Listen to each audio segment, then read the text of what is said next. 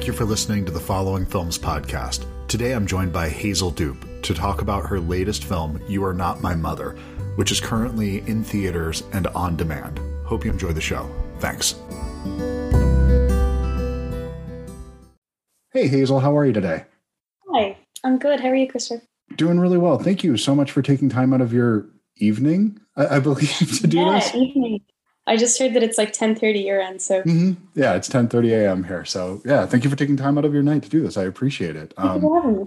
I just had a chance to watch the film the other night, and I really, really loved this movie. This is something pretty damn unique in that this is something deeply based in Irish folklore, but has this really modern, I think, point of view that it's telling an important story that's relevant today about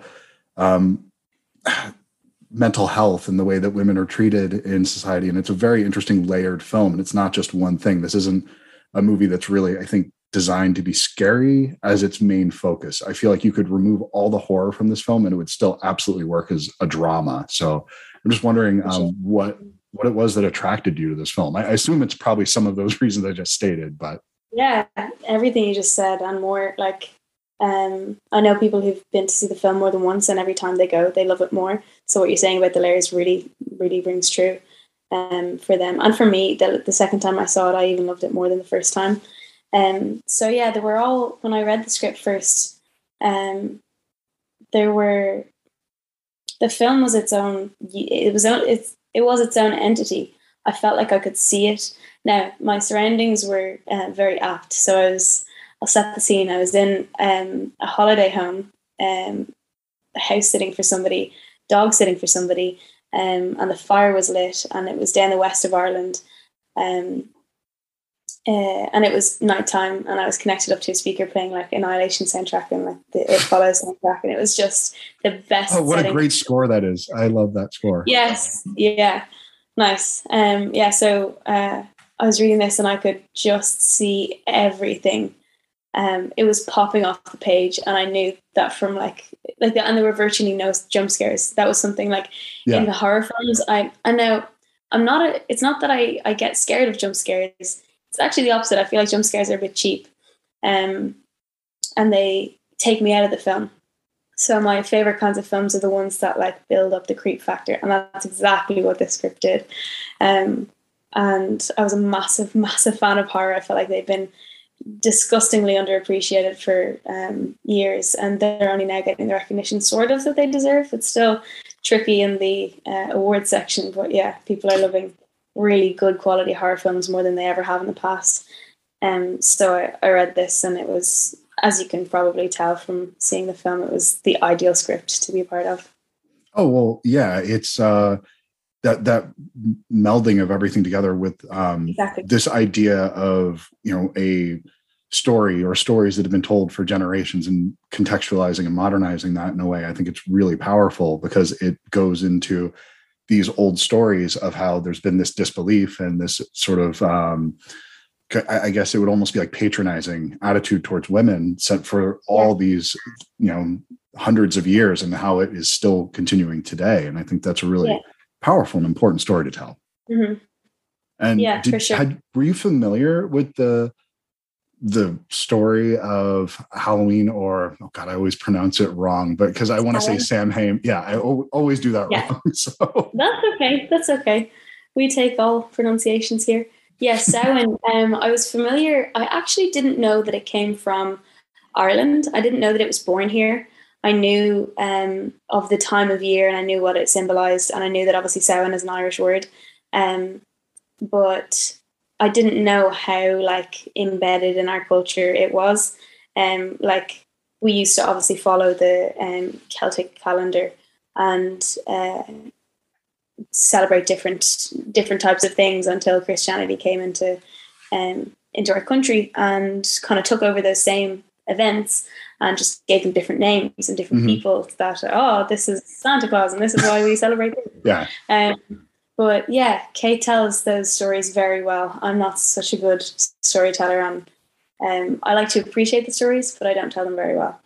Well, yeah, I knew about Samhain, I knew about Halloween, and why we carve pumpkins, and why It's because we used to carve faces into turnips to keep the spirits at bay, because that was allegedly the night that was like the veil was at its thinnest, the veil between the dead and the living. And then so when we emigrated to America, people were like, where are all the turnips? So they couldn't find any turnips, and they found jack-o'-lanterns, or they found pumpkins instead, and that's where jack-o'-lanterns come from.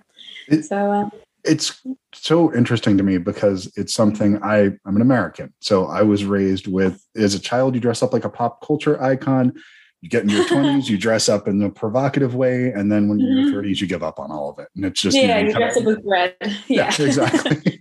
And there's no connection to that historical aspect of it. And that idea, the story of that thin veil between the spirit world and between our world. And such a cool story. And it's so cool.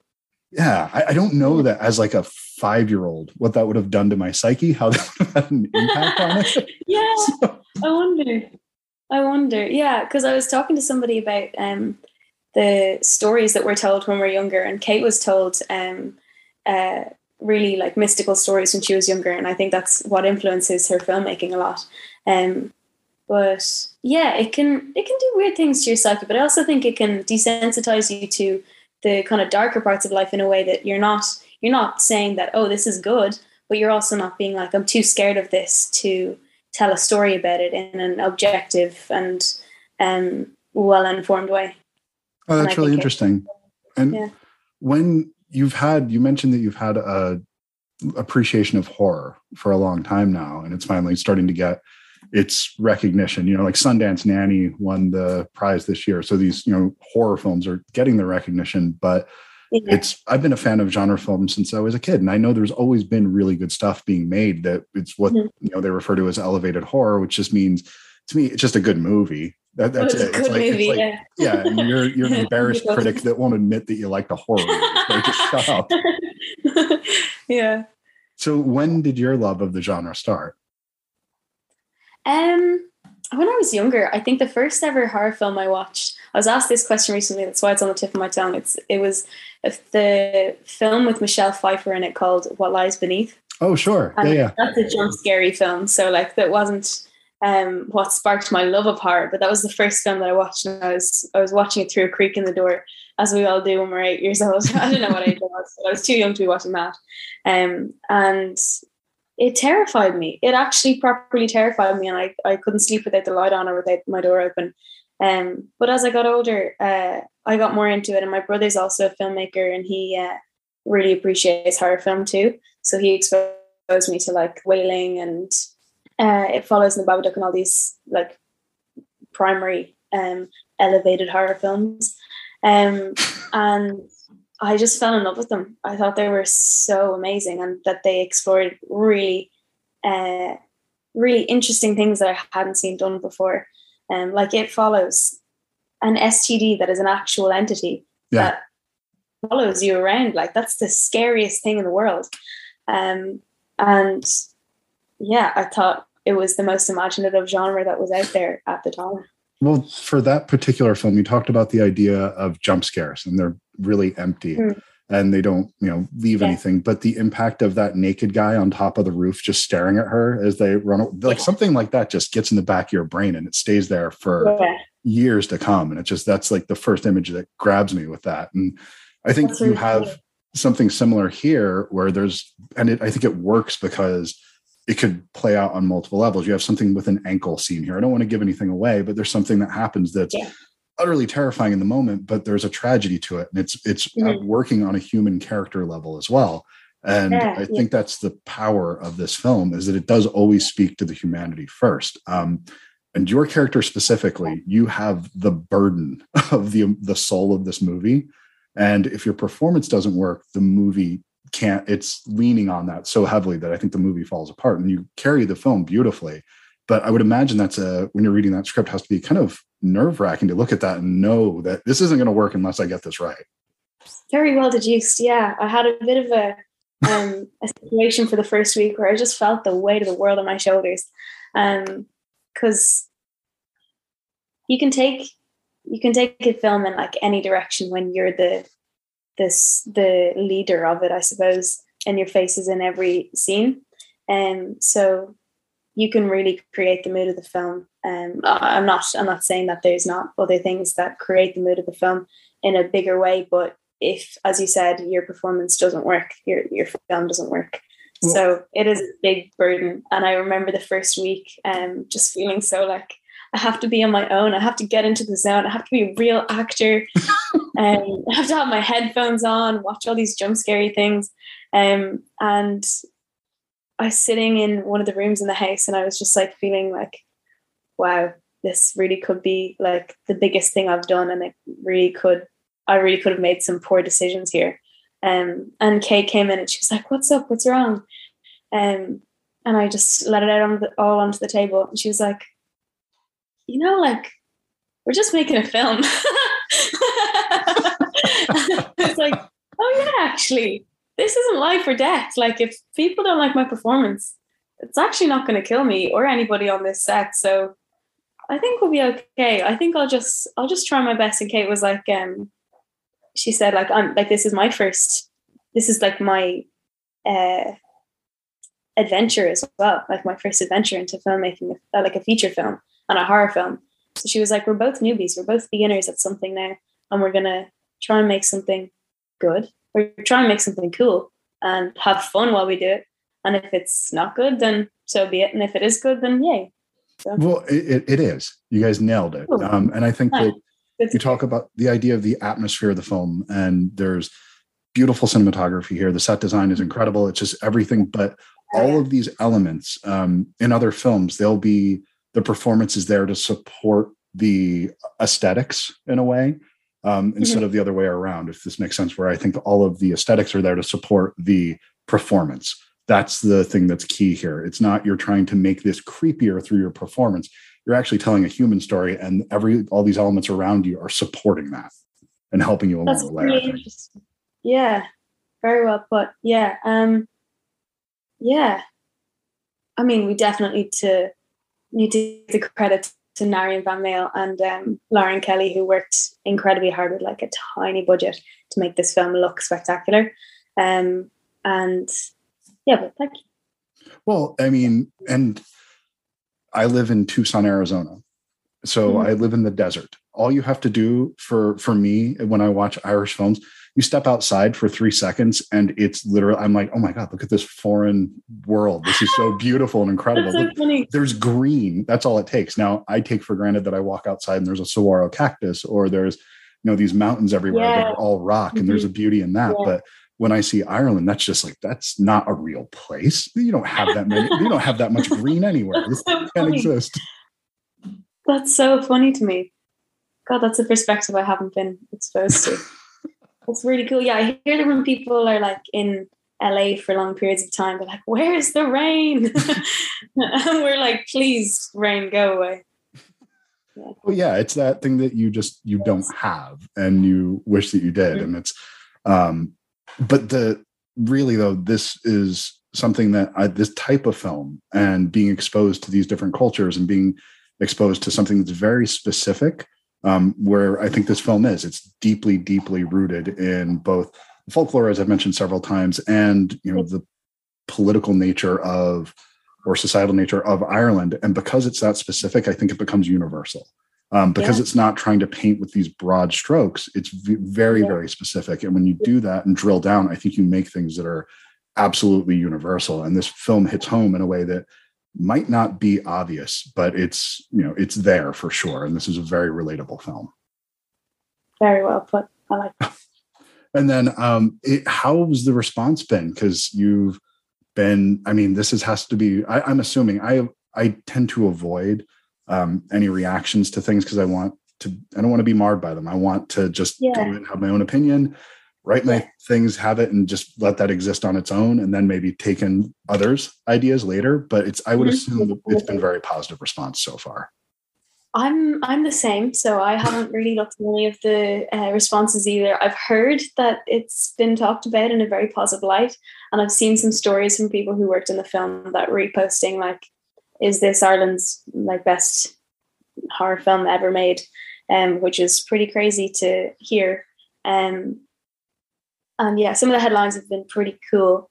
But I haven't deep dived into any of them. I couldn't possibly bear that. I was sent a really nice article, though, a really, really nice article by a friend of mine, and I read that when that came out in TIFF, after a TIFF screening, and that was like a massive, like, okay, we did a good job. We're okay now. I think we can relax. But yeah, other than that, I haven't really read anything, although my friend said it was good, so I trust them. That's what really matters at the end of the day. Do you, because you're able to watch the film, you're able to have your own opinion about it, and as you can you watch it as an audience member though and appreciate it, or can you divorce yourself from your own performance? Because I'm such a narcissist that when I'm editing it, all I hear is my own voice. I only see my own face. I'm like, oh God, I fucked that up so bad. So are you able to? I get you. I think, I don't know, maybe it is something like a little bit of narcissism in there, a little bit, but like, I feel like I could detach myself enough to watch the film and appreciate every other thing about the film. But my own performance, I'm like, what's she doing? Like, who is this actress? Why is she there? So yeah, it feels like I'm talking about somebody else though, in a mean way, which I don't do anyway. So, but I don't take it personally. I just look at myself as like, God, that was weird. Yeah, well, it's tough to get outside of your own memory of what happened that day and to see things and to appreciate it. And it's almost, you need an outside point of view to have an honest assessment sometimes of your own work, which is very strange because you can't separate yourself from the experience completely in doing that. But as somebody divorced from that experience, I just want to tell you that you made a wonderful film. You've done something really special here. And I am absolutely looking forward to anything you have coming down the pike because you crushed it. So good job. Thank you so much. That's really nice of you. Thank you. No, thank you. Thank you for taking the time to do this. I really appreciate it. Thank you for having me. This has been great. Take care, Hazel. Have a good night. You too. Happy Paddy's Day. Thank you very much. See, I didn't want to be the one American to drop that, just because I'm sure everybody would be doing that. You're in the clear. Talking about Saint. Okay. Thank you very much. Have a good day. Thank you. See you later. Thanks. Time enough to figure you out. Time enough to write this down. Wish me luck, give me hope.